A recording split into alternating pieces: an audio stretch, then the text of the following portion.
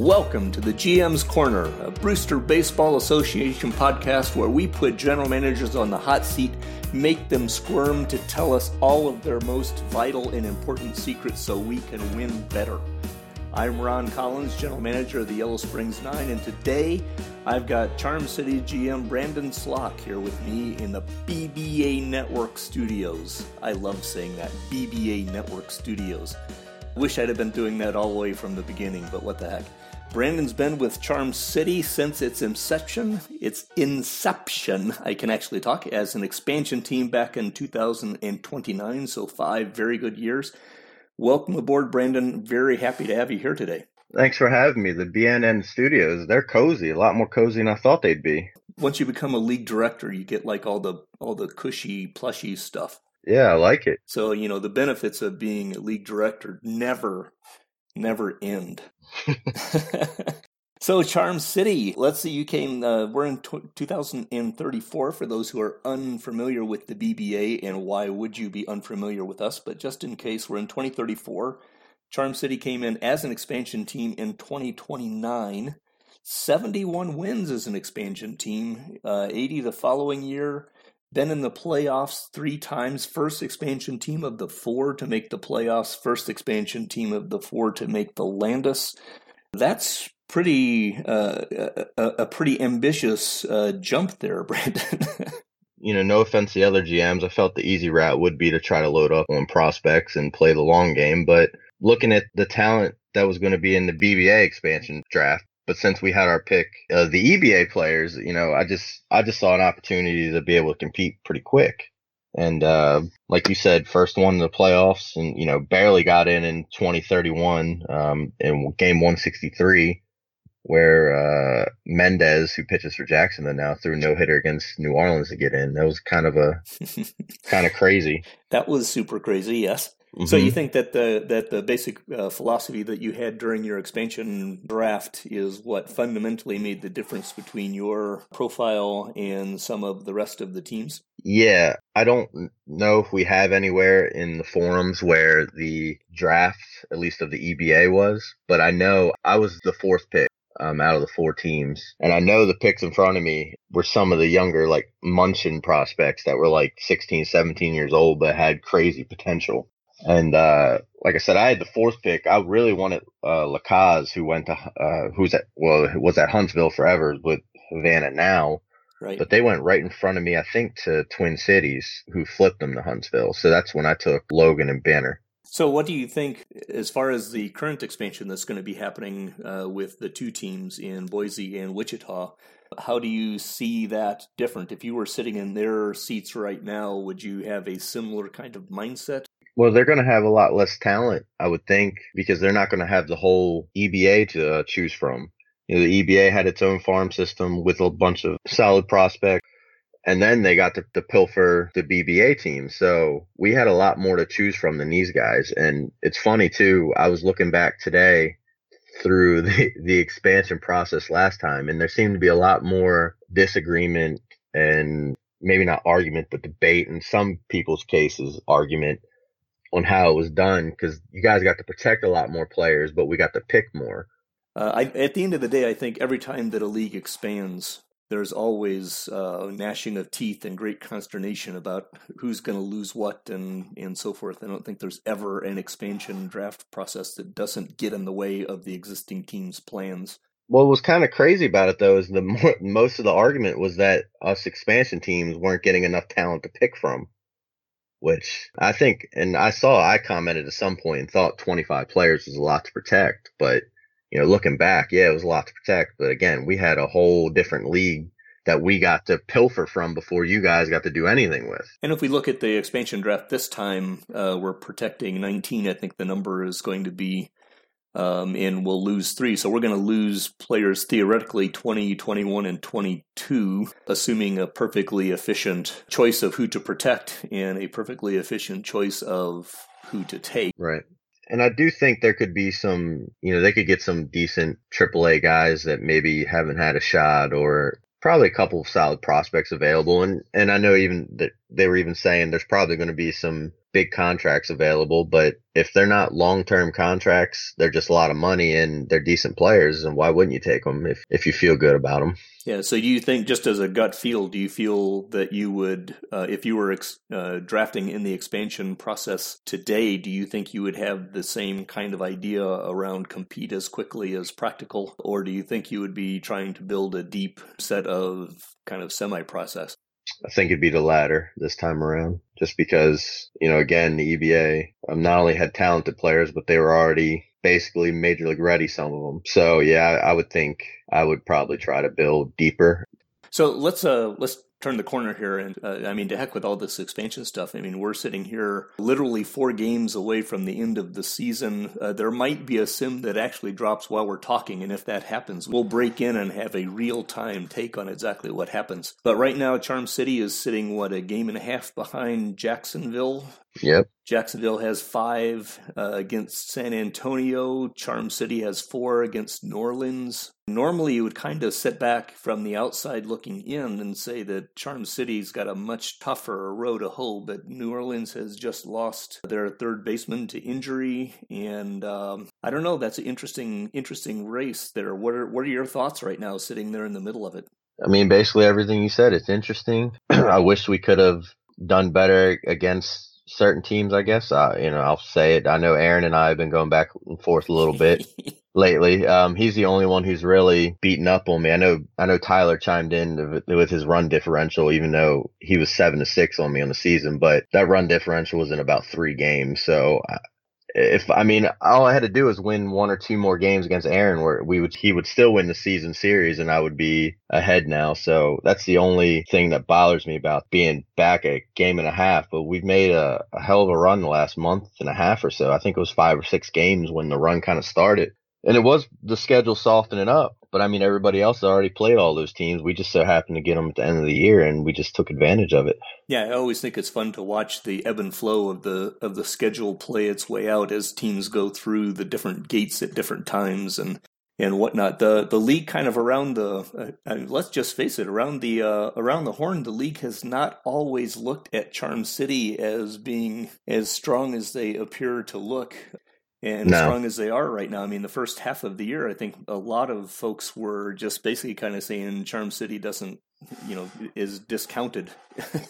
Yeah. As far as that goes. I've been excited about talking, about having this conversation with you because I'm interested in the way that you kind of put your team together and what your general philosophy is. Because when I look at Charm City, what I see is a team that is just good at everything. Right. I mean, other than you take Winston, I mean, obviously you've got like the best power hitter in the league right now in Winston. But if you take him out, you've still got a team that's kind of in the top 4, 3, 5 of almost every kind of category that you have.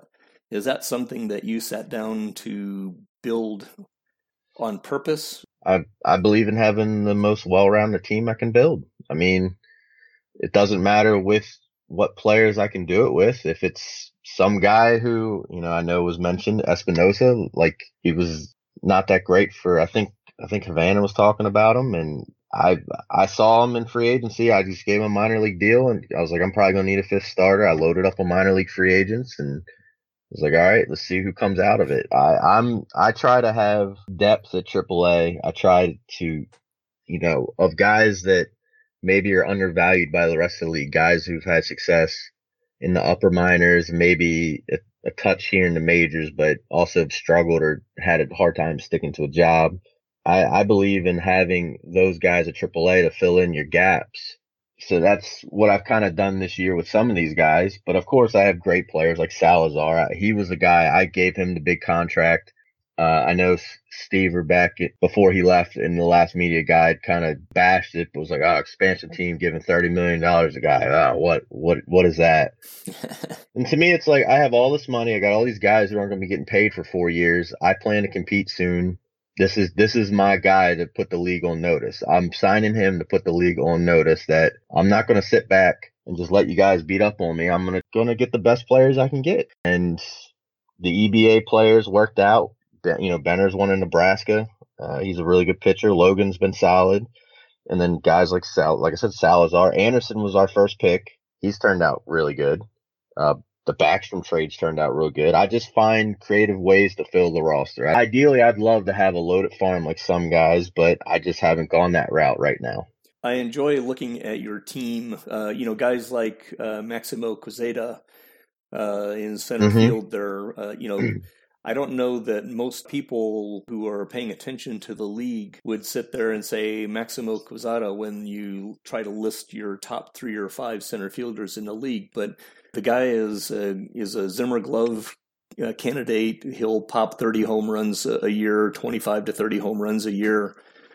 Sometimes I think his OBP and some other things like that are a little bit questionable, but that actually, it seems to me that actually ends up making him a value because you're probably not going to have to sign him to a $15 million contract. He falls under the undervalued, like I said before. Everybody's all, I like OBP too. This is not me saying I don't like it, but I feel like a lot of people are like, oh, that guy doesn't get on base. I don't want him.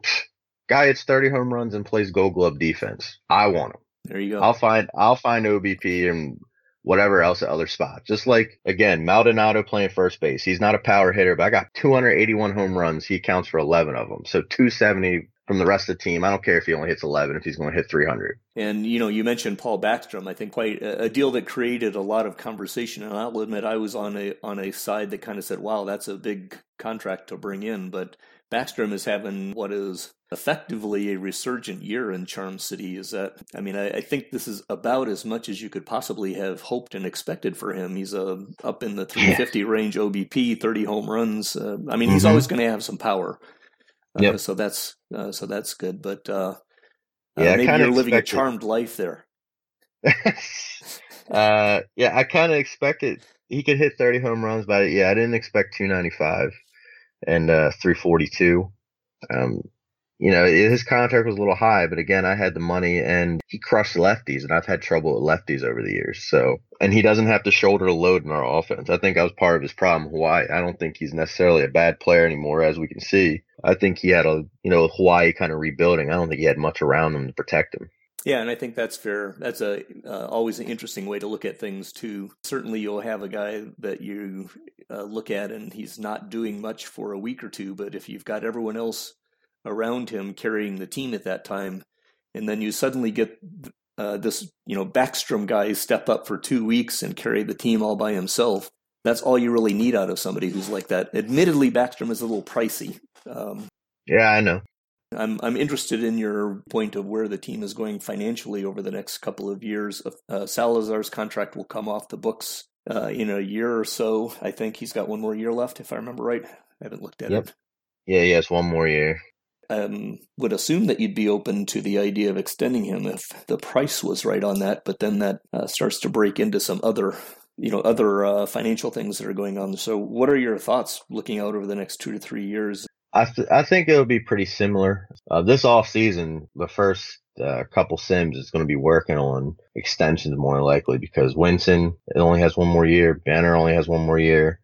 I would like to keep Salazar, but I have a feeling he's probably going to want the same money he's been getting, and I'm not going to be able to do that. And that's fine if that means he has to go to keep Winston for a couple years and Banner for a couple more years. I don't mind doing that. But for the most part, we got another year or 2 for most of our main pieces. Schlongdorf was signed to a long extension, so he'll be around for a couple more years. We got at least another 2 years of the main core of guys, I think, and hopefully I can get some of them extended to make it 3 or 4 more. And then with that Salazar money coming off, even extending them, I should have some play money to do whatever. Yeah, you would think so.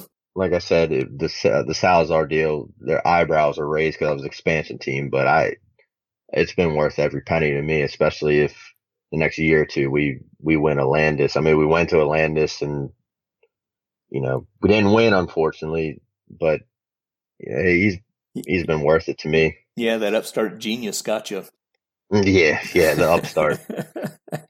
Alrighty, well, let me take this and put you into the notorious and infamous lightning round hot seat. Turn up the heat and the bright lights, and just kind of throw a few off the wall kind of things at you. Okay. When we're done with that, I'll graciously turn over the questioning microphone, and you can grill me however you want to grill me, and I'll pretend like I know what I'm talking about, and we'll go from there. Sounds like a plan.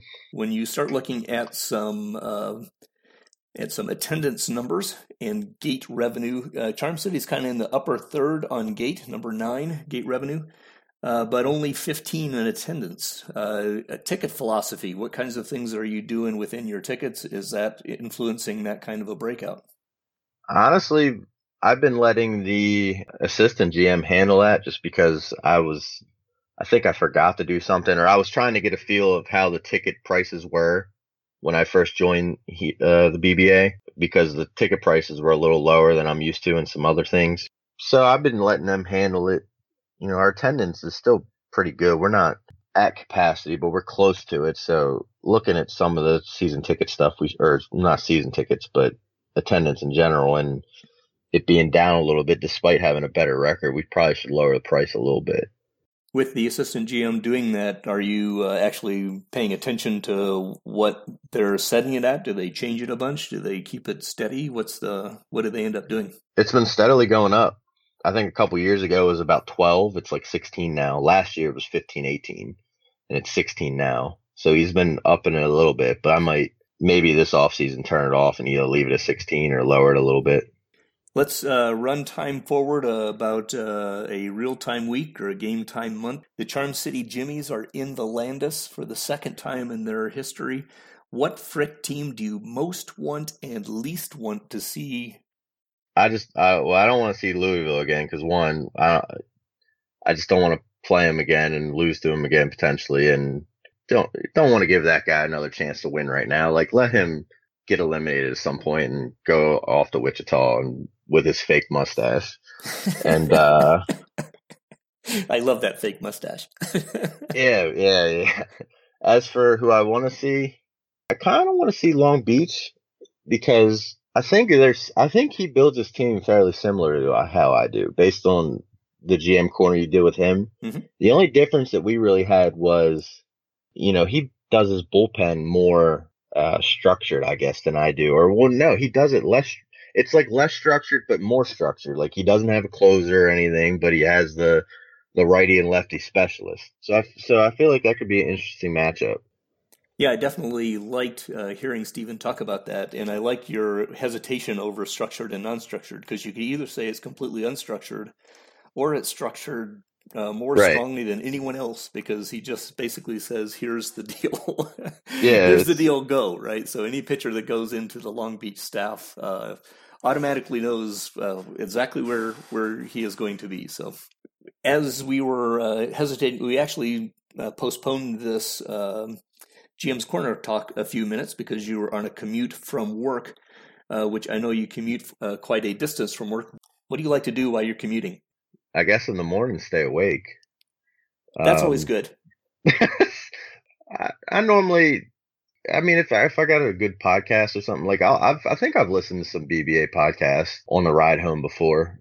I usually listen to them at work, but if I have some to listen to at home, I just listen to the radio, even though, music radio isn't very good anymore. So normally it's some sort of local sports radio, as long as they're talking about the O's or something. If they're talking about something I don't care about, I'll just turn on my iPhone music or something. Nothing really interesting. I try to actually pay attention to the road. I know a lot of people don't anymore, but I try to.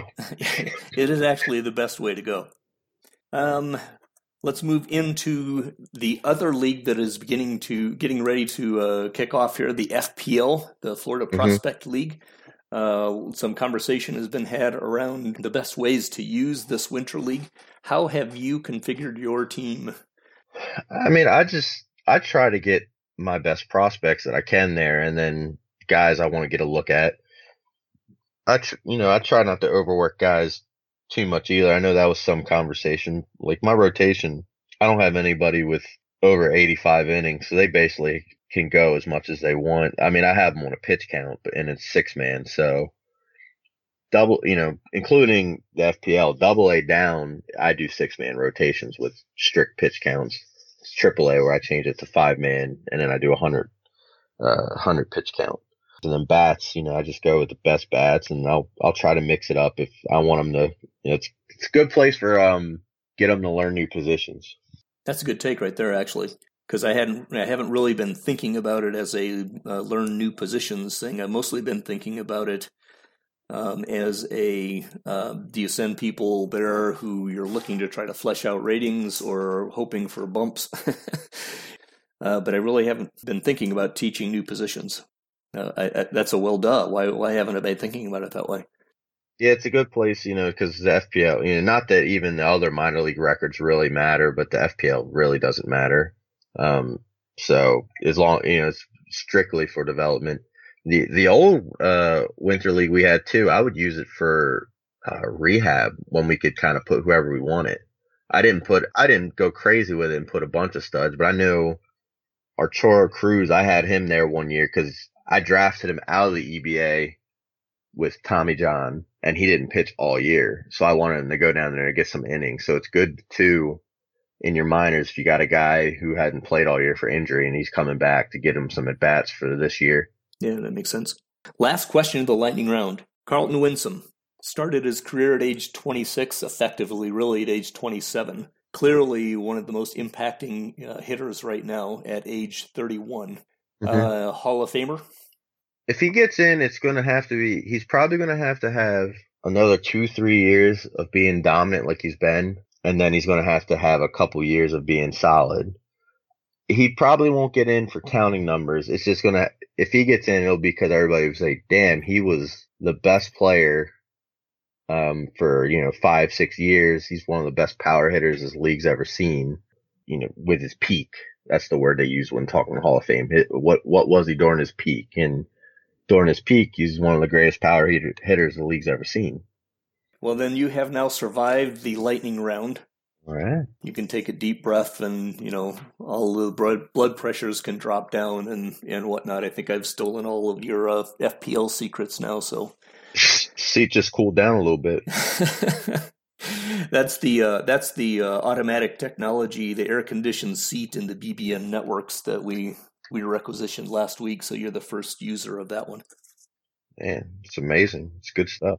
So let me turn the questions over to you if you've got anything you would like to ask me about, and I will sidestep and dance around it all. All right, so one of the things I wanted to talk to you about was you being promoted to league director. Congrats. Well, thank you. I think I wanted you to give an insight on what you're going to be doing. I think we've seen it a little bit with the participation point stuff, but I mean, if you want to get into it, explain. I'm curious exactly what you'll be doing. Is it just, kind of handling participation points duty, or you got more stuff with that? Well, I think the participation point system is definitely in my job description, and helping new owners, new GMs come in. I think facilitating the board, I've already been trying to facilitate a lot of stuff with the board already as far as that goes. By the board, I mean the forum boards. In participation, helping people get to their participation goals, trying to set the culture and different things like that. But I don't know that that's anything really different from what I've kind of approached things before. I mean, the media guide, right? I'm trying to make sure that we get participation from a range of people in the media guide over this series of years and things like that. Because to me, it's really important. I mean, I hope you get a flavor of that in these GM corners and other podcasts. I mean, for me, the most important thing about this league is the storylines going on and the people, and the storylines are more than what happens in the computer field. The whole history of the BBA, the thing that I love about it probably the most is, I mean, I love going through all the players and the Hall of Fames and the things like that. But what I find most enjoyable, actually, personally, is just kind of paging through decades worth of forum posts about teams and players and different things like that. And that's all about the GMs, right? That's all about the human beings who spent their time in, their blood and their sweat, so to speak, in creating this really whacked out environment. And so I love that. And, I know that as far as operationally, I think that what Matt is most concerned about is the participation point system. But what I would hope to be able to do is just make people's lives around here more fun and easier. And I put up the little thing the other day about the idea of using speech to text for those people who want to take a little bit of time to play with a speech to text system, because it takes a little bit of adjusting to. But my understanding from working with a lot of writers is that people who don't have a lot of time after they spend a little time with the speech to text things could get a little bit more production out as long as they're having fun doing it. I think that's fantastic. Yeah, the speech to text thing was interesting. I never thought about that in any way for potentially doing stuff. I personally don't mind finding a couple minutes to type something out. Normally, once I have an idea in my head, it just comes. As you know, as a writer, on a whole nother level from me or anybody else, you get something in your head, you just start typing, and next thing you know, it's, you got it, what you want typed out or written out or whatever. So yeah. The skill set to get into a piece is that first 3 to 5 minutes of letting your brain just forget about everything else and beginning to talk like or think like the player that you're writing about, right? Or pretend like you're this journalist in the 9 News office writing to a deadline, and suddenly 3 things come out of your brain that never that weren't there to begin with. They just suddenly show up, right? I don't know how to describe how that works. So anyway, that's what I'll be doing on the board anyway. That's my thoughts. Right. Yeah, so everything you said too about going through the forums and everything, that's stuff I've come to appreciate a lot more since being in the BBA. I'm in another league and been in other leagues where we have a forum, and that has an M-chat, and the M-chat is a lot more active than the forums itself. And I mean, it's fun. People who write up stuff, it's fun to read, and it's fun to write it here and there. And when I first started here, I did it because of reading the article that was put up about the league on the OOTP forums, and I was interested, and I thought it'd be a challenge for the writing part. And I'd say the first season or two, I wasn't sure if I was going to stick it out, just because, not because I didn't like the league. I just wasn't sure about the writing part. But I've come around on it, and I like it a lot. It's like you said, it's something to get the creative juices going. And it's just the history of, like you said, not only the teams, but the general managers over the years that you can read about, and some of the crazy stuff you can read. Yeah. It's really cool stuff. And even if you just narrow the focus down into today, right, the GMs that are here today, the stuff that goes on in the forums and around the forums and the podcasts and everything else, to me, everything is really opening up, right? Because what you're basically seeing is you've got a group of 28 and now soon to be 30 GMs who, many of us have very strong opinions on how we're going about doing things. And there is no one right way, but there's frustrations, and there's joyous moments, and there's glory, and there's crash and burn things, and how everyone reacts to those different things is what eventually kind of makes up the whole fun part of the metagame.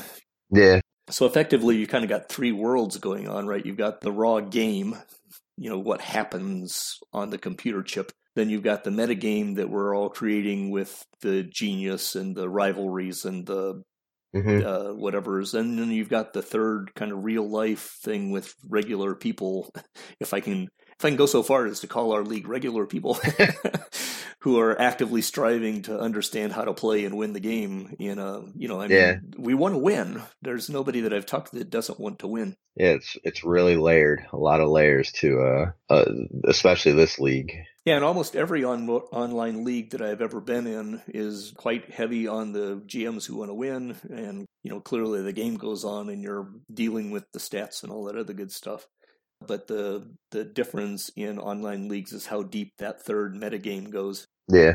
Like I think I've said to somebody else, I can't remember whether it was Kevin or somebody, there is no online league that I've ever been in that says that they don't love their history, right? They all want to say that they love their history. But if you've been in multiple ones, you get a flavor for what does that really mean. It's a good answer. It's a good answer for me, what you said. That's, like I said, this is definitely the best league in terms of keeping its history, and it's really cool to go back and see some of the stuff that has been done. So what else you got? Team options. I asked Matt not too long ago about if they were going to be fixed or if we could do something about it because some of the contracts I've seen are absolute garbage. I'm just going to say it. How they're set up. And he said 19 fixes that. Now I'm in a league with 19, but I haven't had, I guess, much experience with offering out team options. So is it fixed where players actually value certain, player options more than team options or actually want to buy out, or is it still the same where you can get away with 0? There's at least two different axes on this kind of AI decision tree, right? One of them is kind of hard-coded, and the way I understand it, and I will be open to being overruled by Matt because he's the one who actually does it. Mm-hmm. Not overruled, but whatever. The way I understand it is we can set, say, a percentage of the contract as a minimum buyout, right? So if you do an option and you set that at 25%, then if you give a $10 million contract for that year, the buyout would automatically be $2.5 million as a minimum. Mm-hmm. I would guess that we will hard code that to some level or not, but I have not heard any conversation from anyone what that level should or would be. And then beyond that, you've got the second axis, which is the AI perspective of would a player ask for more than that buyout, or how much would they value? I mean, let's say that the buyout is that $10 million contract. The buyout is $2.5 million. If you offer them a $4.5 million buyout, how much will the player value that over a $2.5 million buyout? Right. The answer to that is more. 99% sure of that. But the fly in the ointment is how much more. I don't really know that. I think that requires sample sizes much bigger than I've dealt with. And that's one of the problems with a lot of these kinds of things is we deal with anecdotal evidence of what happens to us in season 1 with 15 players. And until you have 1,000 kinds of decisions that the AI has made, you don't really know what is happening or not. But I do think it's good news in that we can definitely close the gaping hole when it comes to buyouts and player options and things like that, or team options with buyouts. But then that second axis of how much will they value things is always going to be a controversy no matter what. Guess the greed of the player probably plays into how much that $2 million really makes a difference. Yeah, I think the player greed plays into stuff. I mean, Brett gave me hell the other day about Angel Di Castillo, right, signing my $4.5 million contract, which really I think wasn't too atrociously bad. But, he's a loyal player, and I sunk 70 or 80 participation points into making him a loyal / non-greedy player. Unlike, say, Carlos Garcia, who right now is asking for like $7 million, which is no way in hell he's going to get $7 million from me. That's not going to happen. And he's a high greed player. So, that's another thing when we take into account things like buyouts and player options and so forth. We have no idea how much the personality aspect of the game really plays in each of those case-by-case decisions. But that's part of the fun. I mean, if you knew everything about it, someone like me would be completely happy to know everything about the exact details, but because I still find that wonderful and mysterious to see what the randomizer is going to do. Yeah, I remember you posted something about getting information for defense. And I know Brett was like, that's when we start getting into getting people info that they'll take advantage to play. And I've gotten purely or just interested in what the turnout is. You don't care about using it to necessarily game the game, I guess. You more are just like, I wonder what happened with here. But I can understand what he's saying because I've heard of people in other leagues where, they figure out the perfect way to set up a team, even if it doesn't look like it. To me, it's no fun to win the game based on some trick inside the game, right? Right. And one of the things that shows up in my dynamic personally, because, I tend to post almost everything that I do right. With the idea that if I know something, I want everyone else to know it. Or to me, it's a more interesting dynamic in that sense, because what I'm really trying to do is show how the game is like baseball and how the game is not like baseball, or at least strikes at a glancing blow in some way or another. Because the goal should be that the game is designed in such a way that baseball logic can be applied in whatever way that you want. And the beauty of that is if you look at real baseball, I mean, it's a constantly shifting dynamic of what the best strategies are. And the last couple of years, suddenly launch angle is this great big thing, right? Nobody talked about launch angle when I was a kid. Right. Yeah. And the conversation that Ted and crew are having on situational hitting, and that Stephen and Chris talked about with the swing stuff and whatnot. I mean, is it better to have a pitching staff that is huge strikeouts? Is it better to have movement? Is it better to have control? I mean, I don't know. It sounds great if you had a 10-10-10 guy. That would solve the whole problem.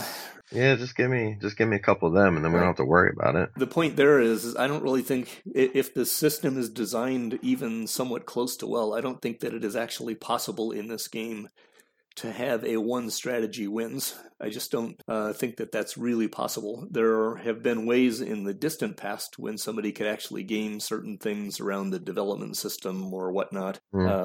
I was in a league that one guy actually kind of learned a magic moment to gather players together. And, one of the ways we fixed that was just by telling everyone what it was.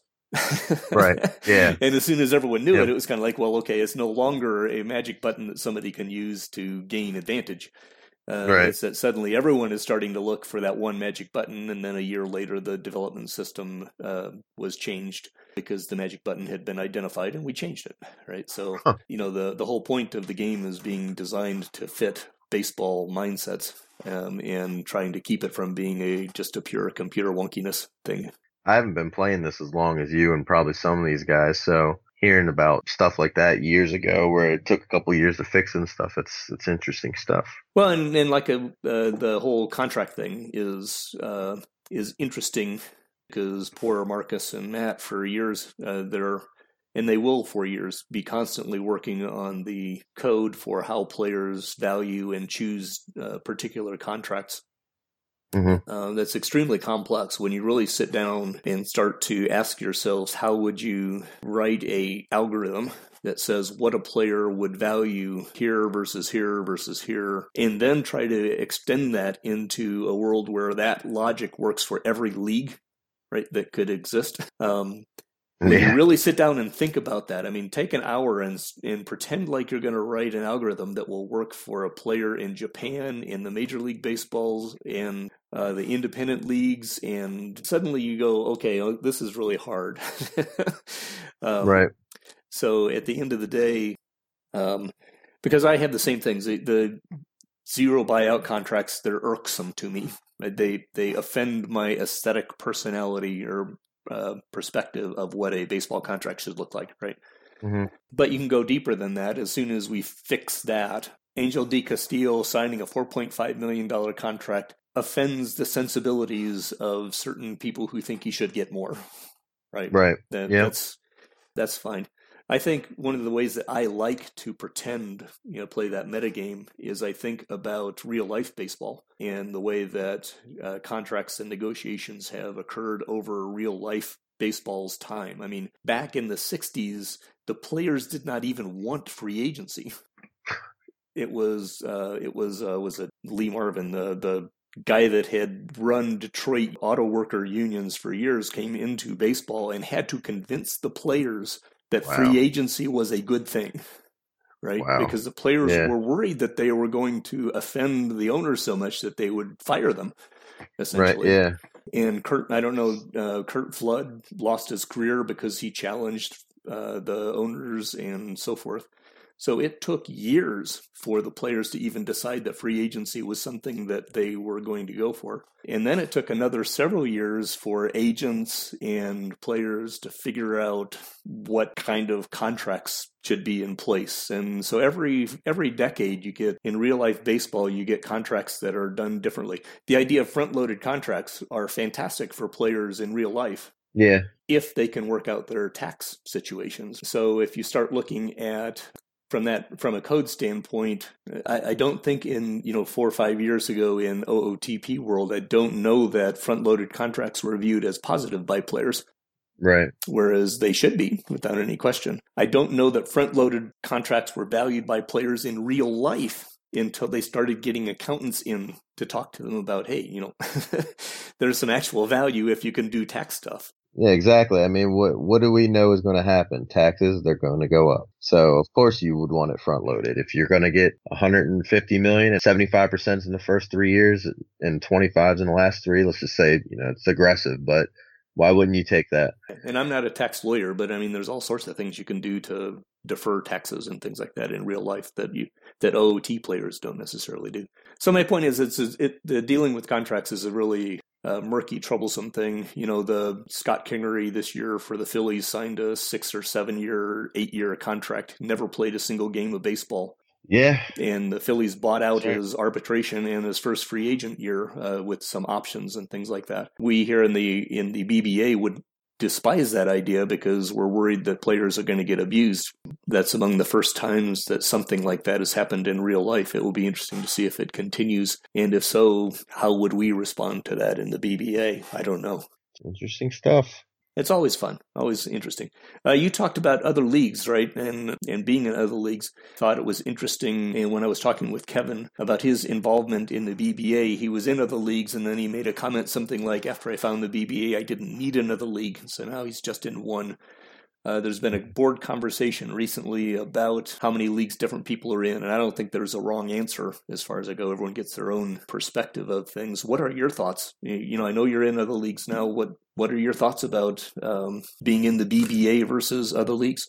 Like I said, the history, it doesn't compare to the other leagues I've been in. The other leagues I've been in were newer leagues, but even so, the history isn't kept as well. And also, commissioners are great over there in the other leagues, but they don't have the experience Matt does. I wish sometimes there was a little more communication, but I know Matt is a busy man. I think he does a great job here, though.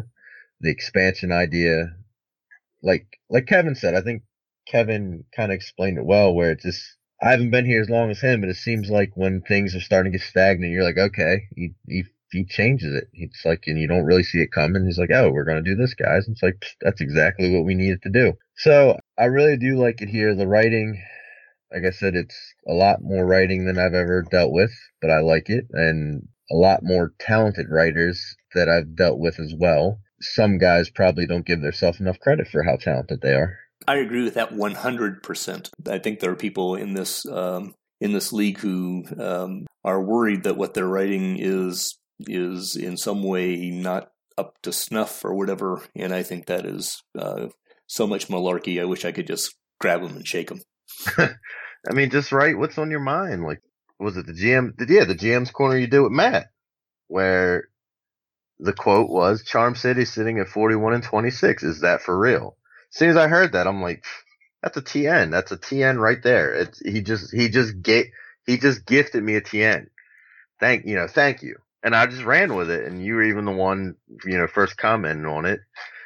Honestly, a lot of these podcasts, people could come up with good articles on some of this stuff if their team gets crushed or if someone gives them compliments. Just write about that. There you go. You said I decided to spice it up.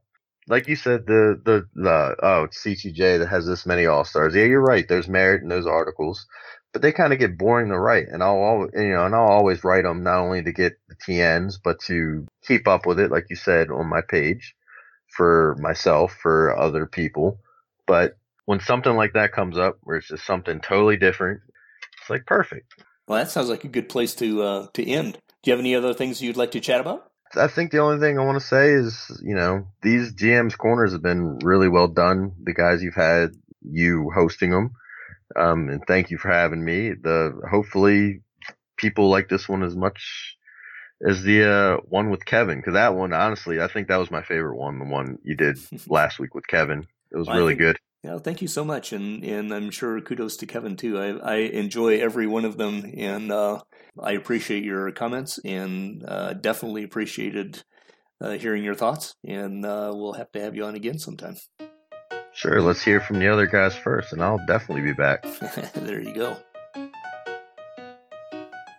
The Brewster Baseball Association is an out-of-the-park baseball league commissionered by Mr. America himself, Matt Rechtenwald, and competed in by 28 outstanding GMs. You can check us out at montybrewster.net.